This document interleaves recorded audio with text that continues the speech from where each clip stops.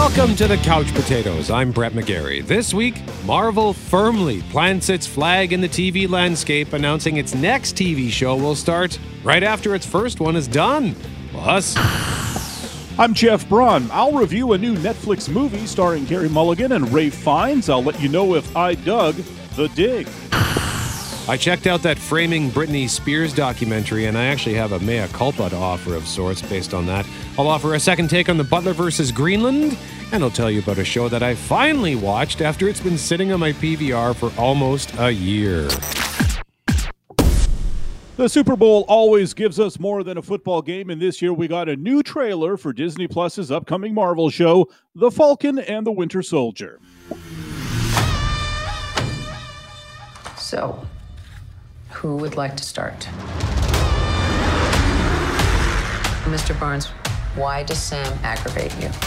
15 seconds to drop. So what's our plan? Great.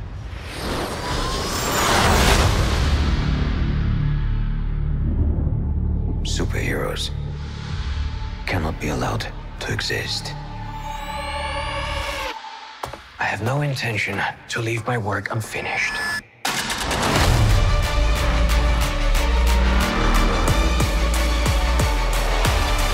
The world's upside down right now.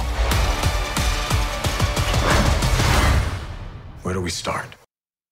Anthony Mackie and Sebastian Stan will reprise their MCU roles as the Falcon and the Winter Soldier in what looks like an action-packed buddy cop show type deal. And I think that's exactly what I want from these guys. They have a fun chemistry in the movies. It's a frenemy thing where they gladly team up together, but there's still a little tension from the rocky start to their relationship. It looks super cool and will be the fix that a lot of Marvel fans have been waiting for. The pandemic, of course, threw the movie schedule out of whack, and as much as we love WandaVision, it doesn't really involve a lot of punching and kicking. So I think we're all looking forward to The Falcon and the Winter Soldier, Brett, which debuts on Disney Plus March 19th. yeah, I loved the chemistry those guys had in the movies where Winter Soldier is sitting in the back seat and asks Falcon, can you move the seat up?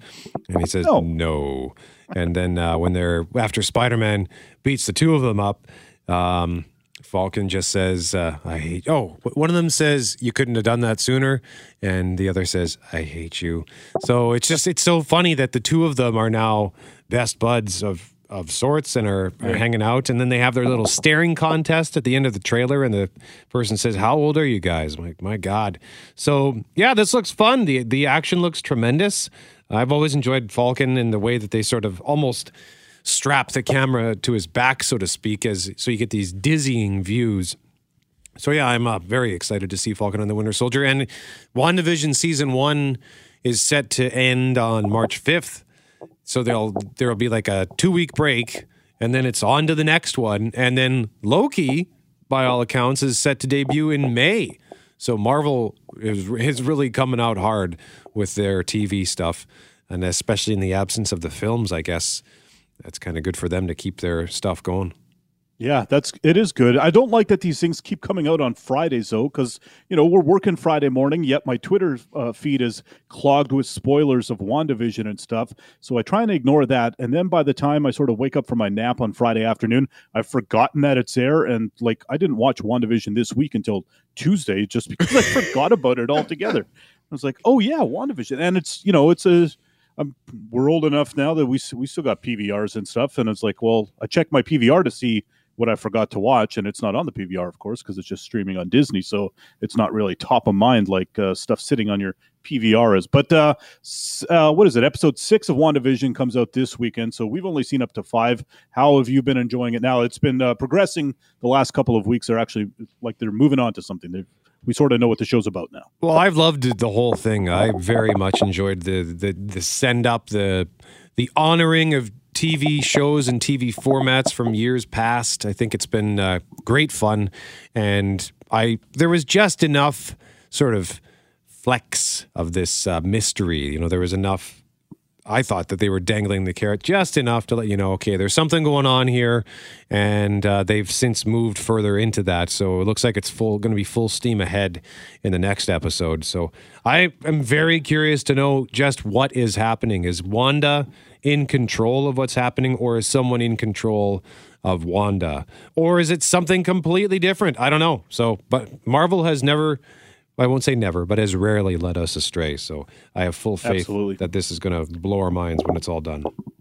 Yeah, and I like what you said about mystery, because it's got that, still got that hook that Lost had into me, where it's like, oh, now I do want to know what's going on, and I'll sort of think about, oh, I think it might be this, and then I'm always just way wrong, like I was with Lost. So, but they're keeping it interesting. So yeah, like you said, we'll find out in the weeks to come what that all means. Meantime, Brett, I finished my MCU film rewatch, all 23 movies from Iron Man to Spider-Man Far From Home, of course, with the grand finale really being Avengers Endgame. The world will never be the same. Avengers Endgame is shattering records across the globe. Part of the journey is the end. Be a part of cinematic history. Avengers! Assemble. Avengers Endgame, now playing. I started my MCU rewatch sometime in October. I was in no rush. I've sort of been keeping the schedule of this podcast I listen to that's been covering it. And I mean, wow, we were impressed movie by movie as it was happening over the past 13 years. But to watch them all in a row like that in a couple of months, it's only more apparent how good a job the folks over at Marvel did with each movie on its own merit. And of course, the overall story, and not just the Infinity Saga itself with the stones and everything, but just the general world building. The whole thing has consistently been ramping up and snowballing all the way along. And then you get a pretty amazing stretch right near the end with Spider-Man Homecoming, Thor Ragnarok, Black Panther, Infinity War, just boom, boom, boom, boom. Those are all 4 of the top 10 movies in the series, I would say. And then, of course, the big finale with Endgame, which brings everything together and sends off a couple of heroes in a very fitting fashion. It's also maybe the fastest 3-hour movie I've ever seen. It's broken up nicely. The first hour is, reaction to the blip and getting the team together. Second hour is the time heist. The third hour is the big battle and all the endings. And that time heist is just genius. I mean, the big battle is amazing, but we sort of knew walking in that was going to be coming. I mean, how could you top off this story without having a massive battle involving literally everybody? But to come up with that time heist story and send the Avengers backwards in time through the previous movies, it was like a greatest hits album, after rewatching all the other movies in the last couple of months too. That time heist plays even better because it's all fresh in your head. You have a real sense of who and what or where at any given moment. And that was a real eye-opener for me in a lot of these movies, because I had forgot a lot of them. Some of these movies felt very fresh. I totally forgot that Rachel McAdams was in Doctor Strange. I forgot Jude Law was in Captain Marvel. I forgot Walton Goggins was in Ant-Man and the Wasp. I forgot 99% of what happens in Thor: The Dark World, and that actually turned out to be a pretty important movie for Endgame. So it was a nice refresher in many cases, and it's actually paid off while watching WandaVision. Agent Rambo is a little girl in Captain Marvel. Agent Wu is in Ant-Man and the Wasp. And in WandaVision, when he first walks up to Rambo and he whips out a business card, he does it like it's a close-up magic trick. That's a carryover joke from Ant-Man and the Wasp, where he falls in love with close-up magic. It's a running joke throughout that movie. I love when they get those kind of details right and keep them flowing throughout, the movies, and now, of course, the TV shows. Excuse me. The major detail, though, that the MCU biffs that still drives me crazy is when 8 years later pops up on the screen in Spider-Man Homecoming, following the Avengers Battle of New York, which was in 2012, which means that Spider-Man movie is set in 2020, and that's just wrong. It's not. They admit they screwed that up, but I still don't understand how that kind of a blunder makes it all the way through what must be hundreds or thousands of sets of eyes before it gets to a movie theater. That one just blows my mind. Honestly, though, to have a 23-movie project and only have one real gripe, that's pretty good. The degree of difficulty was very high. They pulled it off beautifully. Even the movies that get, crapped on the most, like The Incredible Hulk, Iron Man 2, Thor: The Dark World, Captain Marvel, they're good movies. They're not as good as the others, but they're still quite good. Captain Marvel, I think, is very underrated. It undoubtedly suffered from the fact that by then we were so hungry for Endgame that it was kind of irritating to have to take the Captain Marvel detour first. And going back to the beginning, watching the first Iron Man again, that now does actually feel like it's pretty old. I mean, most people didn't even have smartphones, and it was the year 2008, for goodness sakes. I think my favorite's still Captain America, the Winter Soldier. Not just a great superhero movie, but it's got a cool spy thriller vibe. There's a lot of hand-to-hand combat, a cool car chase with Nick Fury, and an amazing street shootout. On the other hand, Endgame hits so hard emotionally and pays off every promise made along the way. That's hard to top. And even though, that's the grand finale for the Avengers, I'm really glad they, quickly followed it up with Spider-Man Far From Home to close out Phase 3 of the MCU, Brett, only because it answered a lot of the lingering questions about the Hulk snap from Endgame and what the world looks like after that. It's a great Spider-Man movie, but also a very fitting coda for the Infinity Saga. I wrote a couple other final rankings here. I think Iron Man 3 might be the most underrated of the bunch. I was most pleasantly surprised rewatching that one. The Incredible Hulk was better than I thought it was going to be. It wins that title. Worse than I thought it was going to be. I'll give to Guardians 2. I really loved it when it came out. And I'm Mary Poppins, y'all, still my favorite line, but it's not nearly as good as Guardians 1. And the movie I'm most looking forward to down the stretch of the ones they've announced so far, I think there's the upcoming Doctor Strange and the Multiverse of Madness. That's a solid recap of the Marvel Cinematic Universe, and you've now made me want to potentially take this on as a task. Hey, we got to tell you, sticking with Disney, we just got to tell you something. I think insane is maybe the best word to describe it. I couldn't believe it when I read the headline of what happened in the Star Wars galaxy of Disney Plus. Details in a moment. You are listening to The Couch Potatoes. I'm Brett. He's Jeff. We are The Couch Potatoes. And we got to tell you now, we were just talking about the Marvel Cinematic Universe, their TV shows. We got to switch from one Disney franchise, Marvel, to another, Star Wars, because something just stunningly stupid happened this week. Cara Dune, Marshal of the New Republic. I need you to locate someone in the prison registry. Ex-Imperial sharpshooter, last name Mayfeld. Serving 50 years in the Carthon shot field, accessory to the death of a New Republic officer. So here's the headline. You just Google Gina Carano and you'll find dozens of headlines. This one is at Deadline. Lucasfilm calls Gina Carano's social media posts abhorrent. Actress no longer employed by Mandalorian studio. She has been very controversial on social media now for months, and her most recent posts have gotten her in trouble because she was comparing one situation to Nazi Germany, and that tends to not go very well for anybody who makes such a comparison. So Disney punted her just as she was basically on the verge of real stardom, and that's why I'm so mad, because she took this amazing opportunity. She's on one of the biggest shows on the planet. Her popularity was surging. I think at one point on IMDb, they have something called a star meter, which essentially tracks like their popularity on that website. And she was ranked higher than the main star, Pedro Pascal. Like, she was genuinely going to have a star-studded career. She was likely going to be in that spin-off show, Rangers of the New Republic. And now she's gone and blown it all because she couldn't keep her mouth shut on social media. Like, Jeff, I'm just beside myself with, I don't know why it's bothering me so much. I think just the sheer stupidity is making me angry. Because it was just so preventable, and it's such a hard fall from like the height that she was climbing to. It's truly baffling when people just blow up their careers like this. Like you said, I can't understand. I could see if you were on some crappy show and you were like the 8th billed person or something like that, go ahead, mouth off, say whatever you want, nobody cares. But when you're climbing up the ladder of the, like you said, the biggest show in the galaxy right now, that's insane. As we told you last week, 2 big shows debuted on Global this past week. Clarice, which follows the events of Silence of the Lambs, that debuted on Thursday, although we haven't seen it yet because we're actually recording this episode on Thursday afternoon. So for us, Clarice airs tonight. For you, it will have already aired. The other big one debuted after the Super Bowl. What's up with you, Mom? Out of nowhere, you quit your job last month and want to talk about it? It's complicated.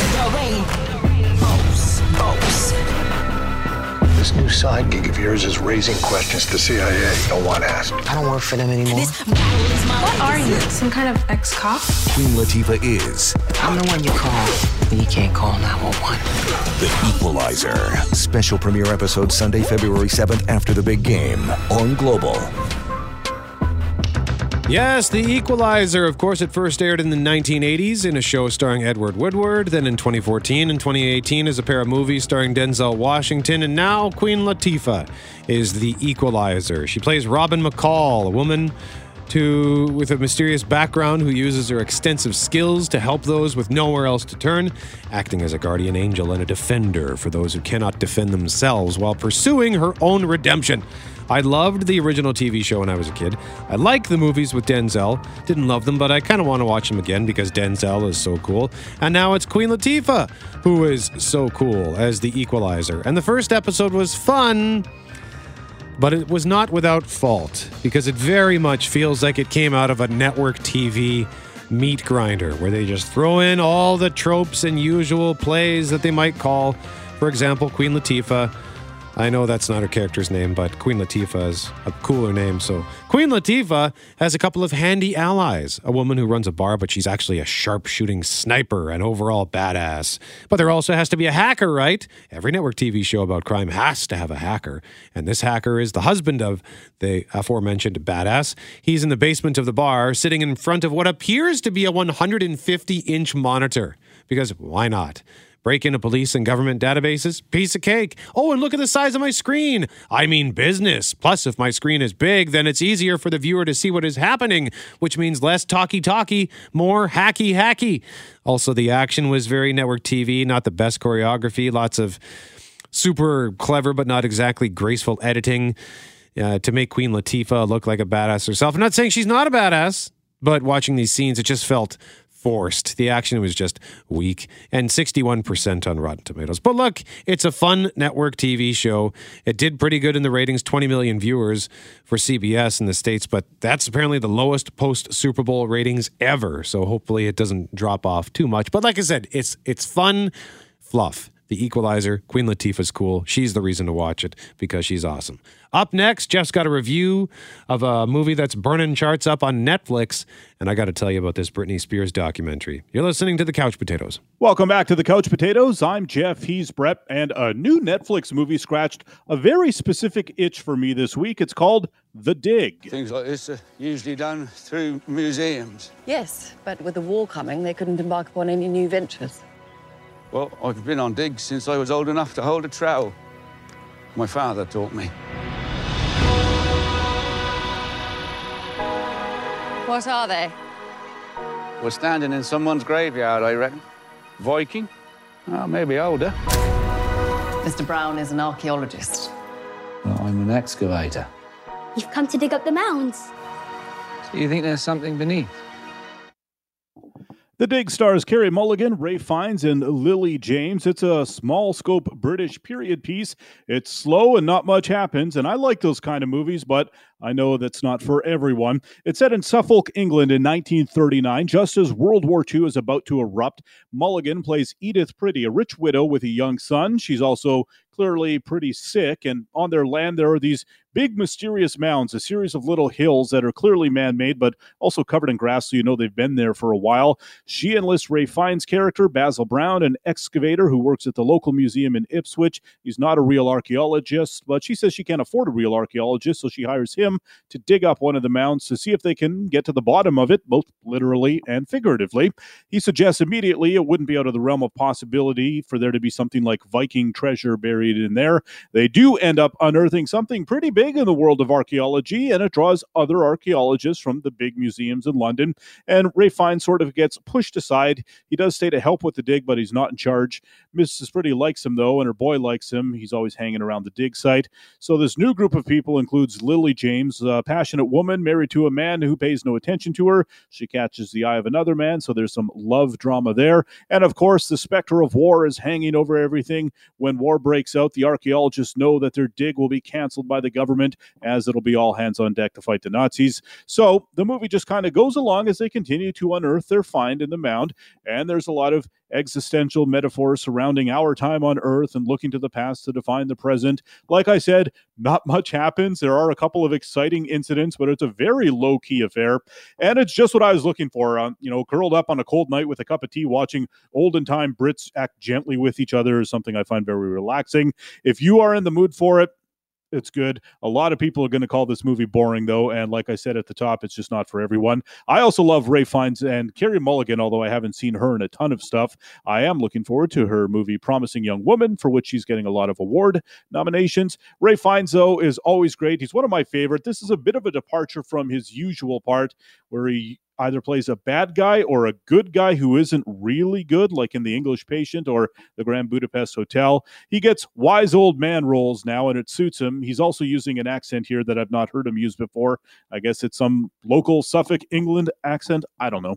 In the end, I'm sticking with recommending this. Again, if you are predisposed to enjoying movies set 80 years ago in England that move pretty slow but have nice scenery, it's not a scenario, Brett, where I'm going to badger my friends to see a movie that I know is outside their comfort zone because I'm so convinced the movie's good enough to win them over, like I did with Parasite, for example. But instead, if you like this kind of movies, check it out. It's a minor movie. 10 years ago, it probably would have played on 1 or 2 screens in a city during its theatrical release. So in that regard, you can sort of, thank God for Netflix, because these kind of movies can still get made. 3 couch cushions out of 5 for The Dig. It's a small scope British period piece. It's slow and not much happens. That's right. That makes me just want to run out and watch that. But guess what? A lot of people are watching it. It's no longer in the overall top 10.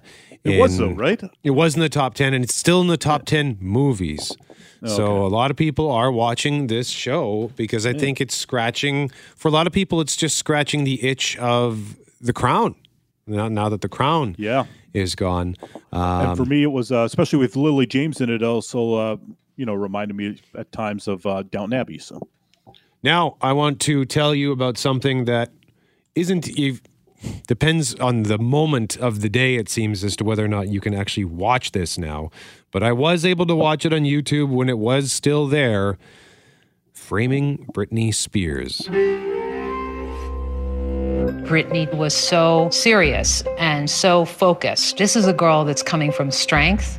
She was so open and vulnerable. How we treated her was disgusting. Britney had to navigate being told who she could be and what she could do.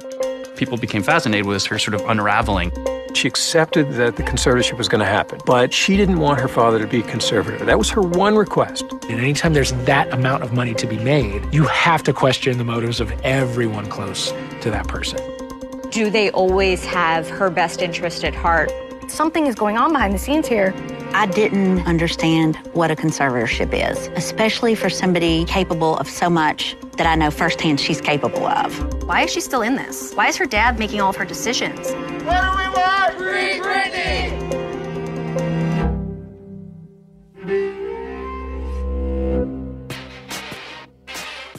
All right, so this is from the New York Times. The New York Times presents Framing Britney Spears. This aired in the United States on Hulu. Unfortunately, they say that it's not coming to Canada anytime soon. Like I said, I watched it on YouTube, and I've been checking throughout the week, and it keeps popping up. I think it was actually on her official Vivo channel, but it has since been removed there. So at the moment, as we record this show, I checked it a couple of minutes ago. It was there. So you might be able to find it.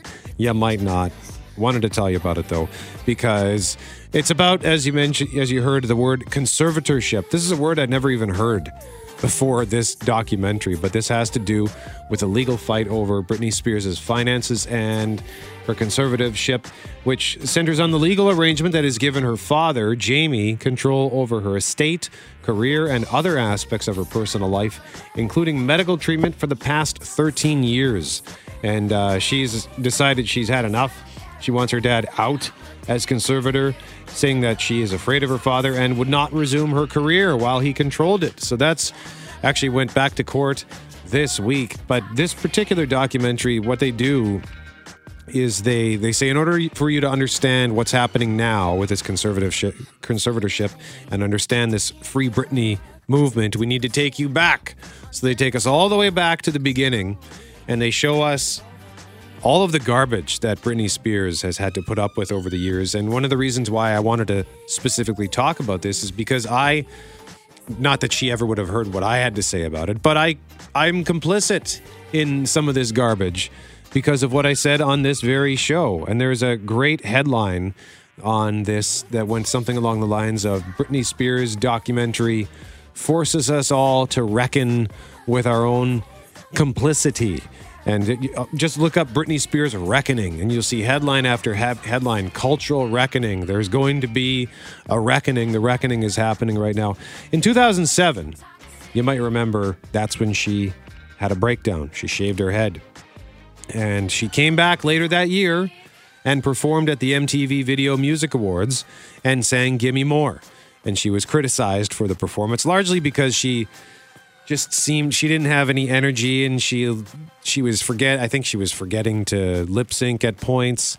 It wasn't her best performance, but I specifically remember criticizing her for her appearance because she was wearing clothes that were very revealing, and I think I said something like you're not in shape, you're not in good enough shape yet to be wearing that, so put that away. And well, look, that's disgusting anytime. In 2007, I guess for whatever reason, I thought it was acceptable to come on the radio and say something like that. But it's funny how much things have changed since then. Like that kind of thought even would never enter my mind. Never mind what I think to say it on the radio. And the mental health stuff, like the conversation has changed so much on mental health since then. And she paid such a price for her issues, whereas if something like that were to happen today, she would probably be met with kindness and compassion and empathy, but instead she was soundly mocked. She became the butt of late night talk show jokes. Craig Ferguson was the only one who openly said, I'm not making jokes about Britney Spears. And just all of the questions she had to endure, the misogynistic questions, and not just from male reporters, but female interviewers as well, asking her, like Diane Sawyer was questioning her after the Justin Timberlake breakup, and she it was like she was putting Britney on trial. What did you do? Why is Justin so hurt? Well, what about her side of the story? So just when you go back and you watch this life of this pop star who we built up to be like a goddess, essentially, and then when her life started to fall apart, it essentially became a spectator sport to watch her demise and participate in it. And I'm ashamed of any part I had in just contributing to that culture. So that's why I think it's... And I love Britney Spears. I've always loved her music. And yes, I used to think she was hot, and I still think she's a beautiful woman. But the fact that I sort of went along with some of this stuff, I just feel, like I'm glad this documentary is out because it forced me to re-examine what I thought of Britney Spears. And it was just a very well done documentary. So if you can find it, watch it. It runs about an hour 15. Hopefully it will be released legally somewhere in Canada soon. Framing Britney Spears by the New York Times. It's excellent, excellent stuff. Up next, I got to tell you about a show that has been sitting on my PVR for almost a year, and I finally watched it, and you know what? It's perfect viewing for a cold weekend. You are listening to The Couch Potatoes.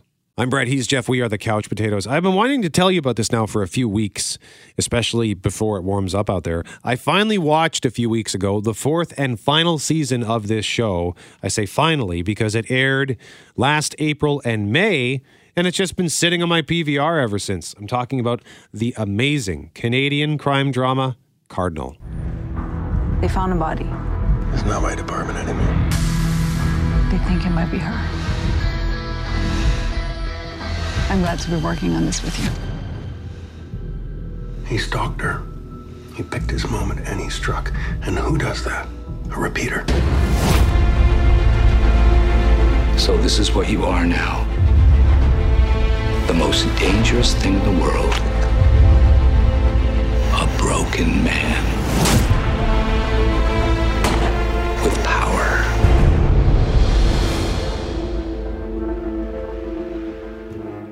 Cardinal debuted in January 2017. It's adapted from Giles Blunt's John Cardinal Mysteries series. John Cardinal is a detective in the fictional town of Algonquin Bay in Northern Ontario. It is a dark show. Violent, sad, tragic, haunting, but also beautiful and excellent. And I think it's a great show to watch in the winter because the first season is set in winter, final season is set in winter. And I think maybe that's why I didn't watch it last year when it was April, May, because I did like the first 3 seasons debuted in January. So it's like a perfect winter show. I like watching darker stuff in sort of the dead of winter, but April, May, spring had arrived. We were all wanting to, it was when the pandemic seemed to be calming down in the first wave. So we all just wanted to get out and do stuff. So I just left this on the back burner. The first 3 seasons all involved grisly murder.